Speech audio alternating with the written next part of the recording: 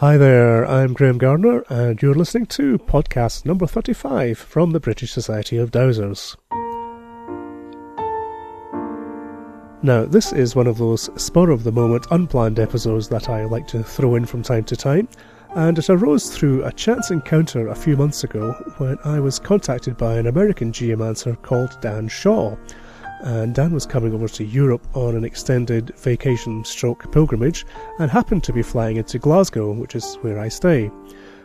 Dan is perhaps best known as a vortex researcher and has done lots of research on the world grid theories of Beth Hagen's. And that's the idea that the Earth has an etheric crystalline structure based on the shapes of the Platonic solids. Now, as this is a favourite area of research of my own as well, I was very keen to meet up with Dan on his way through.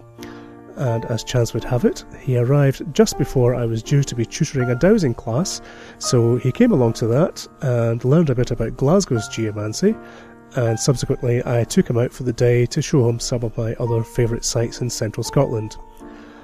Dan then went on his way and spent the winter months travelling around Europe before returning to Glasgow en route back to the States. So I took the opportunity to take him out for the day again, and naturally I couldn't let him escape without having a chat about his work for the podcast. So here's my talk with Dan. I hope you enjoy it. Okay, so with me today is Dan Shaw from Oregon. And Dan, you're a geomancer and a vortex researcher? You could say that, yes. Okay. I'm an alchemist, and my field of alchemy is not working with metals, lead into gold and that kind of thing, but working with earth energies and the human energy field. Okay, interesting. I haven't heard alchemy applied to that particular discipline before, but yeah. Well, to my mind, alchemy is about learning about how the universe is put together so that we can better work with and in the material world. Sure, okay. So how did you get into this? Through divine intervention, I would say. I've been guided by the Ascended Masters. Saint Germain has played a heavy hand, let's say, in getting me involved. And I owe some high amount of inspiration to David Childress and the Anti-Gravity in the World Grid book as well. Yep. So in North America, there is a ring of points around the Grand Tetons. The Grand Tetons are in the area of Yellowstone, and there's a nearly perfect circle of 19 points.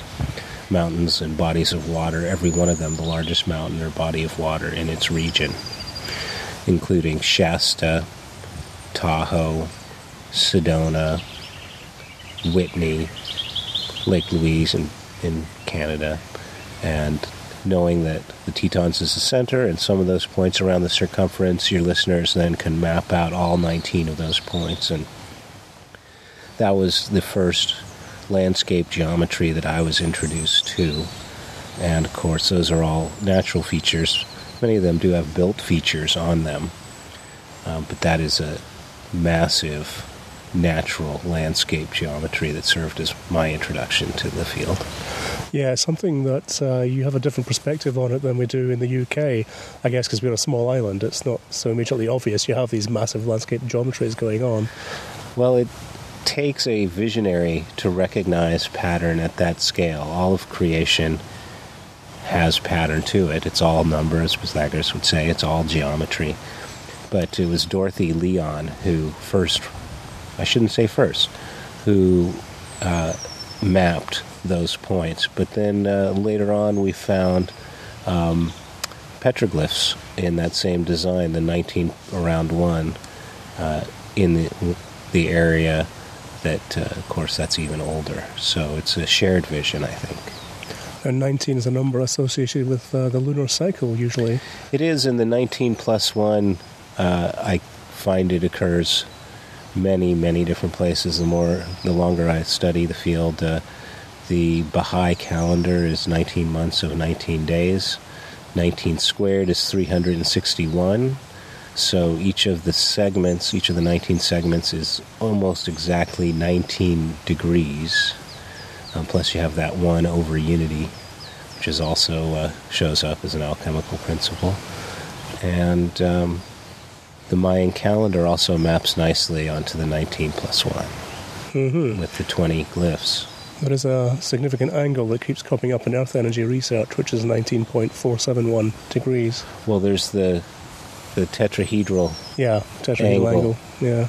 Too, of course. So on my website, vortexmaps.com, I have one page all about 19 and another page all about 19.5. And again, those canonical numbers, as John Michel would say, whether it's 19 or 19.5 or 13 and 52, that series, or the 72, 144 series, these canonical numbers, we call them canonical because they show up over and over in many different scales. They show up in the periodicity of the orbits of the planets and seemingly throughout the three-dimensional universe. So how do these vortices manifest in the real world, and what effects do they have? Well, I use vortex in kind of a broad, general sense, but I also use it in a very precise sense as well. So there's a couple different levels. The common definition of a vortex is a spinning matter like a whirlwind or a whirlpool of water. But of course, there's the vortex of the spiral galaxy. And we're talking about specifically, the specific use is a place where the energy is distinct, different, anomalous from the overall average hypothetical energetic field. And I have a Bachelor of Science in Geography, so I try to use energy in as rigorous a way as I can, and I'm talking about electric and magnetic and gravitic energies in particular. Ions, positive and negative ions, may also have an effect. So on the planet, that usually means that sometimes it can be a volcano where the lava creates a magnetic field that's different from the surrounding field. Sometimes it can be a large body of water. It can be ore and mineral deposits. It may have to do with the part of the molten part of the core of the Earth. Yellowstone and the Hawaiian Islands are both good examples of that. So it's a place where the energy, the electromagnetic, gravitic energies are different from the surrounding area, and what that means is that affects the human body and the human psyche. So it's been well scientifically demonstrated that plants and animals are sensitive to magnetic fields in very minute variations. And it's been demonstrated that humans have magnetite in their brain and in their sinuses, and of course dowsing relies on, at least in part, on this subtle magnetic sense that humans have. So there's a number of different vortex markers. Springs, as I mentioned, ore and mineral deposits lead to unique soil types, and that leads to unique plant and animal species. Often you can observe the plants growing in unusual ways. Trees growing in a circle, tree trunks with a spiral going the unusual direction, not the usual direction. Branching, more branches than usual at the node. Trunks splitting into two, that kind of thing. Animals behaving in unusual ways. Bird migration and overwintering often corresponds with these points. A lot of times there's government, military involvement, nuclear materials. Often there's glaciers, presidential retreats. There's all kinds of markers for vortex points, high points, points of ancient cultural significance, and on and on. Do you find a lot of Native American spots are sighted on these points? Is that something they're aware of? It's miraculous to me how ancient civilizations were able to tap into these energies and to mark these points with kind of an accuracy that we can only just now validate with satellite technology and computers and such. And Native Americans, Aboriginal people all over the planet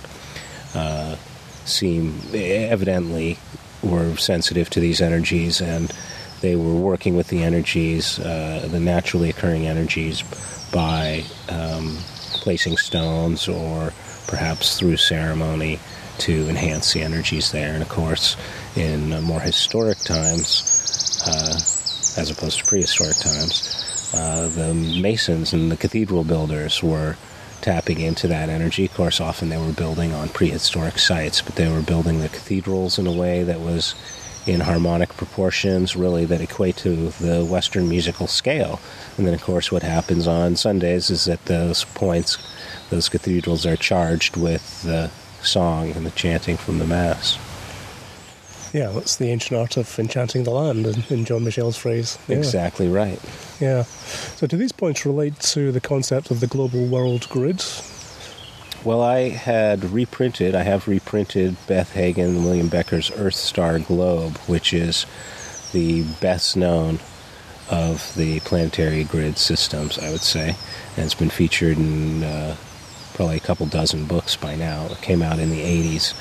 And that's another example of these ancient sites, natural sites around the planet that were identified over the course of thousands and thousands of years by widely separated communities, apparently widely separated. Of course, there's always the question of, did these widely separated communities all or many arrive from Atlantis or some other point, the diffusion question. But the Earth Star Globe has the combination of the dodecahedron and the icosahedron, so it's a very elegant geometry. It seems to reflect the natural geometry of the planet. The point is that it's the planet itself is exhibiting this kind of natural geometry, and that those points, as you mentioned, there's also the tetrahedral geometry. That's different from the Earth star.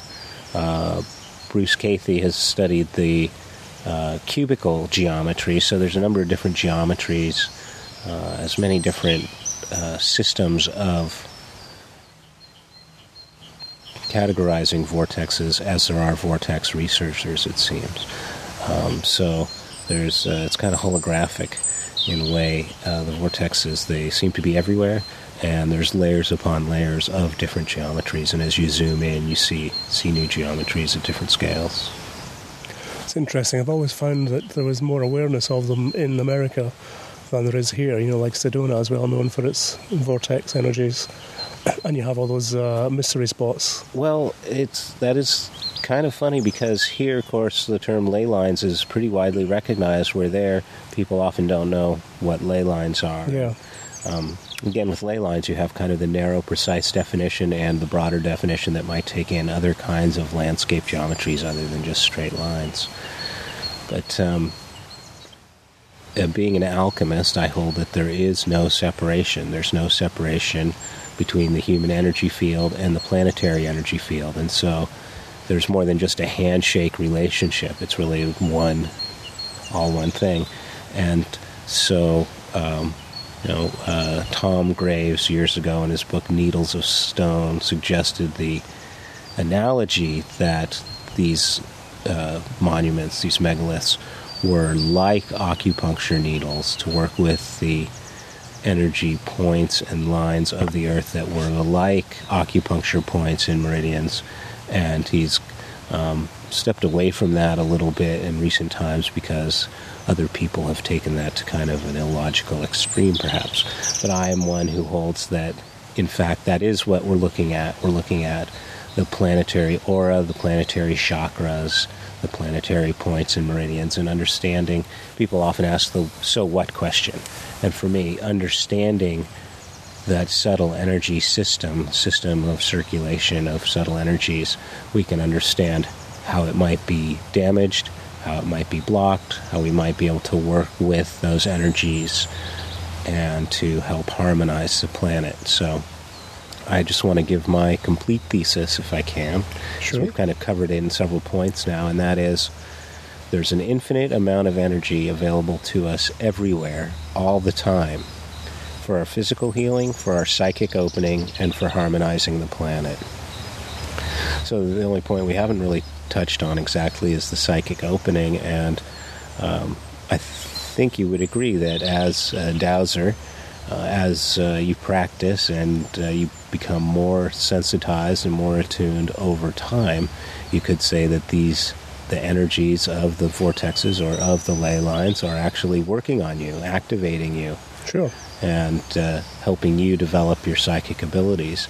And I would suggest that perhaps the converse is also true, that our presence, our conscious presence, doing ceremony, dancing, drumming, singing, chanting, being reverent and grateful at these points may have an important part to play in the psychic unfoldment of the divine being that is the earth. Yeah, well, I think many dowsers have demonstrated that. Hamish Miller in particular is, you know. Mm-hmm. I love to see how the field of a tree is enlarged when we revere the tree. Yeah. You should do some more dowsing. Well, I do muscle testing, which you call deviceless dowsing. Yeah, no, well, muscle testing, yeah. Yeah, more than dowsing, Yeah. but I learned a lot in your class, and I intend to do more dowsing. Should explain for the listeners that Dan did a 2-hour session, introductory dowsing session with me. But we're getting ahead of ourselves because you haven't told us how you come to be in the UK and how you managed to find me in Glasgow. Well, divine guidance, I would say. How I intended to come to the UK. Well, I didn't really intend to come to the UK, but I owe a deep debt of gratitude to Hugh Newman, who is the conference organizer for Megalithomania. I came to Glastonbury for that in 2006, the first one in 2006, and I was fortunate to be able to come to the first Megalith America conference in October of last year, and from there continued on to here, to England and to Europe, partly to visit my daughter who's teaching in France right now, and of course to be on pilgrimage and to visit the sacred places and etc. And so as soon as I knew that I was flying into Glasgow, it was only a matter of Googling for, I think, geomancer and Glasgow, and your name came right to the top, and been very gracious. So thanks for taking me along on these little field trips. Yeah, well, I've done my best to try and show you some of the interesting spots. And we're speaking to you now from one of the best examples of cup and ring marks in this part of England, in this part of Scotland. This is near Mauchline in Ayrshire. There are some spectacular cup marks on the cliff face. I would agree, they're spectacular, and not just cup and ring marks, but other types of marks as well. Yeah, there was solar wheel marks, other stuff like that. And there's a couple prints that seem to be handprints. Yeah, fascinating sight. And it's my first time here too, so I'm glad I made the effort and brought you down here. Did you find any exciting stuff in Europe on your travels there? I can never spend enough time here. There's so much to see. I was particularly impressed when I woke up in the middle of the night with a headache because I was sleeping basically at the foot of the Alps in Saint Maurice. There's a pass through the Alps there, and the Alps go up for thousands of feet on both sides, and the energy there, there's crystals in the hill face there, the mountainside, and so that was a profound effect, really, so strong that it woke me up in the night, and I didn't know. I thought maybe I should roll over or turn around and sleep the other way to kind of balance things out. But of course, there's standing stones all over, and even pyramids all over the planet, and so people often ask me, "Oh, well, have you been to all the vortex points?" And I tell them, there's no way. I haven't lived enough lifetimes to be sure at all the vortex points. And another question people often ask is, well, what's the most important or the most powerful vortex point? And I always tell people it's the one in your heart. We, in fact, are the most important vortex. We are the center of the medicine wheel wherever we are. Okay. Now, one of the other spots we've been to today was a place called the Electric Bray, which is a magnetic anomaly where the cars apparently roll uphill. And neither of us were particularly impressed with it, were we? Well, yeah, you've definitely mixture metaphor there because it's called electric bray. We used the application on your smartphone, and we didn't see any magnetic anomaly in particular, did we? No. And if something's going to roll uphill, that would tend to have to do with gravity. And I'd say I have definitely seen things roll uphill. So I know for a scientific fact that gravity is measured not just in the vertical axis, but also in the horizontal axis, X, Y, and Z. And so, and especially like at the foot of the Alps there, gravity doesn't just pull down, but it pulls to the side as well. And I don't think that's what was happening there. Electric bray, they have a marker on the side of the road that says it's a very slight slope and it seems to be an optical illusion, and I don't believe that's always the case, but no. I believe there it was slight or no. Certainly today it wasn't doing it in the car, was it? So we just sat there. We can kind of check that one off our list, though. Yeah, I think so. On vortexmaps.com, I have a list of other such sites around the world, and some of them I believe are authentic. But you did manage to demonstrate your little portable vortex to some passing French tourists. Yes, tell us about as that. seen on Brad Meltzer's Decoded on the History Channel. My co-author of the book I published, The Vortex Field Guide, and my co-author Nix Nelson has developed a device he calls the Golden Vortex, which you can see at goldenvortex.com, which is just, I shouldn't say just, it's an arrangement of magnets, kind of a proprietary arrangement of magnets, which I call a portable vortex or a portable mountaintop. And when you go to, there's some tourist attractions in the United States. I think now there's only 7 that are open and functioning, but they're known variously: Gravity Hill, Mystery Hill, that kind of thing. One of the demonstrations that they show is they have a perfectly level platform. You satisfy yourself with a level that it is perfectly level platform. This is not an optical illusion having to do with the background or anything else, but you have 2 participants on this level platform, standing face to face a couple feet apart, and the phenomenon is visible to the participants and an observer. And over a period of a couple minutes, they seem to change in relative height. They seem to shrink and grow. We call it the shrink and grow effect. And then when they change places, there's an evident change in the relative eye level. People seem to shrink and grow. And I can duplicate that effect. I demonstrated that, in fact, at Electric Bray, but also on Brad Meltzer's Decoded on the History Channel. And it's pretty shocking. People, of course, have never seen this before, and there are vortexes everywhere, so it could be going on right now, right here, but we're not used to looking for that kind of subtle change in height or not standing still, etc. So that's pretty fun to have that little golden vortex device, and just like the naturally occurring vortexes, there are some claims for health benefits from the vortexes themselves and also from the golden vortex device. Yeah, well, certainly looked pretty convincing today, I think. And you saw the effect. I saw it. Those French people were certainly convinced by it. Yeah, it was quite dramatic. Good stuff. So what's next for you now? You've got all this knowledge from your pilgrimage through Europe. Well, I'm thinking of writing a book called, I'm working on writing a book called Stonehenge Time Machine. Mm-hmm. And it's possible that Stonehenge actually was built as a time machine.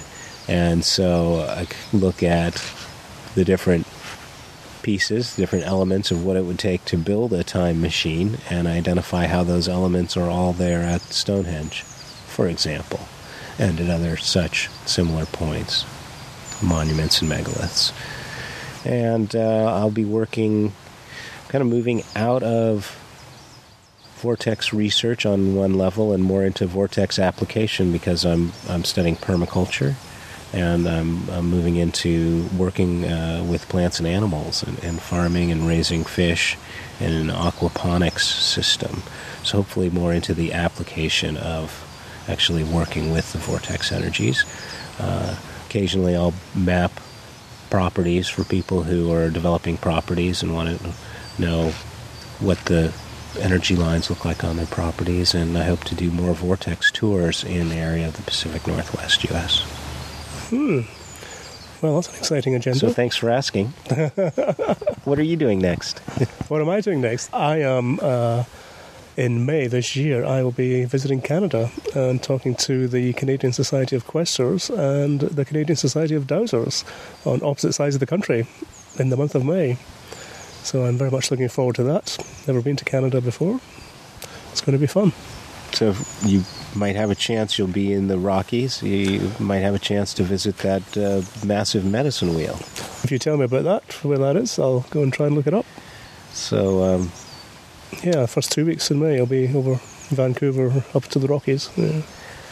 I'll make one more point since medicine wheel comes up, and that is that time and space are not separate. They're the same phenomena. If you know where you are in the year, you know where you are in space relative to the other planets and the sun and the moon. And the medicine wheel demonstrates that. If you know where you are on the landscape and you're watching the sun and moon rise and set and the stars rise and set, then you know where you are in the year as well.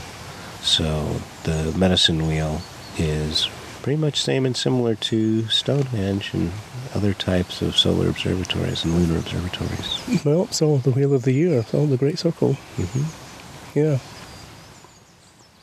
I just want to emphasize my thesis,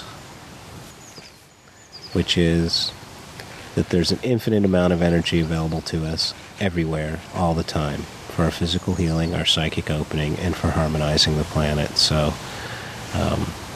I will say that I don't have all the answers, certainly. I wouldn't be studying this if it weren't so enigmatic and mysterious. So I don't claim to have all the answers. I'm available to share through danshaw.com, and I hope other Vortex researchers will contact me with what they're learning. I'll certainly put a link up to the website. So, well, Dan, it's been great spending time with you, both on your way to Europe and on your way back. It's been a great pleasure to meet you, and thanks for sharing. Likewise, Graham. Thank you very much. Well, my thanks once again to Dan Shaw for spending some time with us. Now, just before we go, if you listened to the last episode, you will remember me talking about International Dowsing Day, which is happening on May the 5th. Well, interest in this event continues to grow, and I just wanted to quickly mention another event we have heard about that's taking place in the north of England. BSD member Joanne Danby is organising a dowsing day out at Long Megstone Circle and Mayborough Henge, both of which are near Penrith in Cumbria. Very interesting sites to dowse, and Long Meg, I believe, is the third largest stone ring in the country, and it's well worth the visit. Great location. There is also an option of lunch at the George and Dragon pub, which is in Clifton, between the two sites. There's no charge for the day, but please do contact Joanne to let her know that you're interested in coming along, and also if you'd like to book a place for lunch. And you can contact her at joannedanby@hotmail.com. That's JONNEDANBY, Joanne Danby @hotmail.com. Adventures in Dowsing comes from the British Society of Dowsers in Hanley Swan, England. For more details about the Society and to find out how we can help you get more out of your dowsing, please see our website at britishDowsers.org. Do get in touch with your comments about the show and ideas for new episodes. Let us know your own Vortex research. Send an email to podcast@britishDowsers.org. You can also post messages on our forum, and you can find us on Facebook and YouTube these days. Just go to facebook.com/BritishDowsers or youtube.com/BritishDowsers. Thanks for listening. Many thanks to Hilary Brooks for the music, as always, and be sure to join me next time for more Adventures in Dowsing.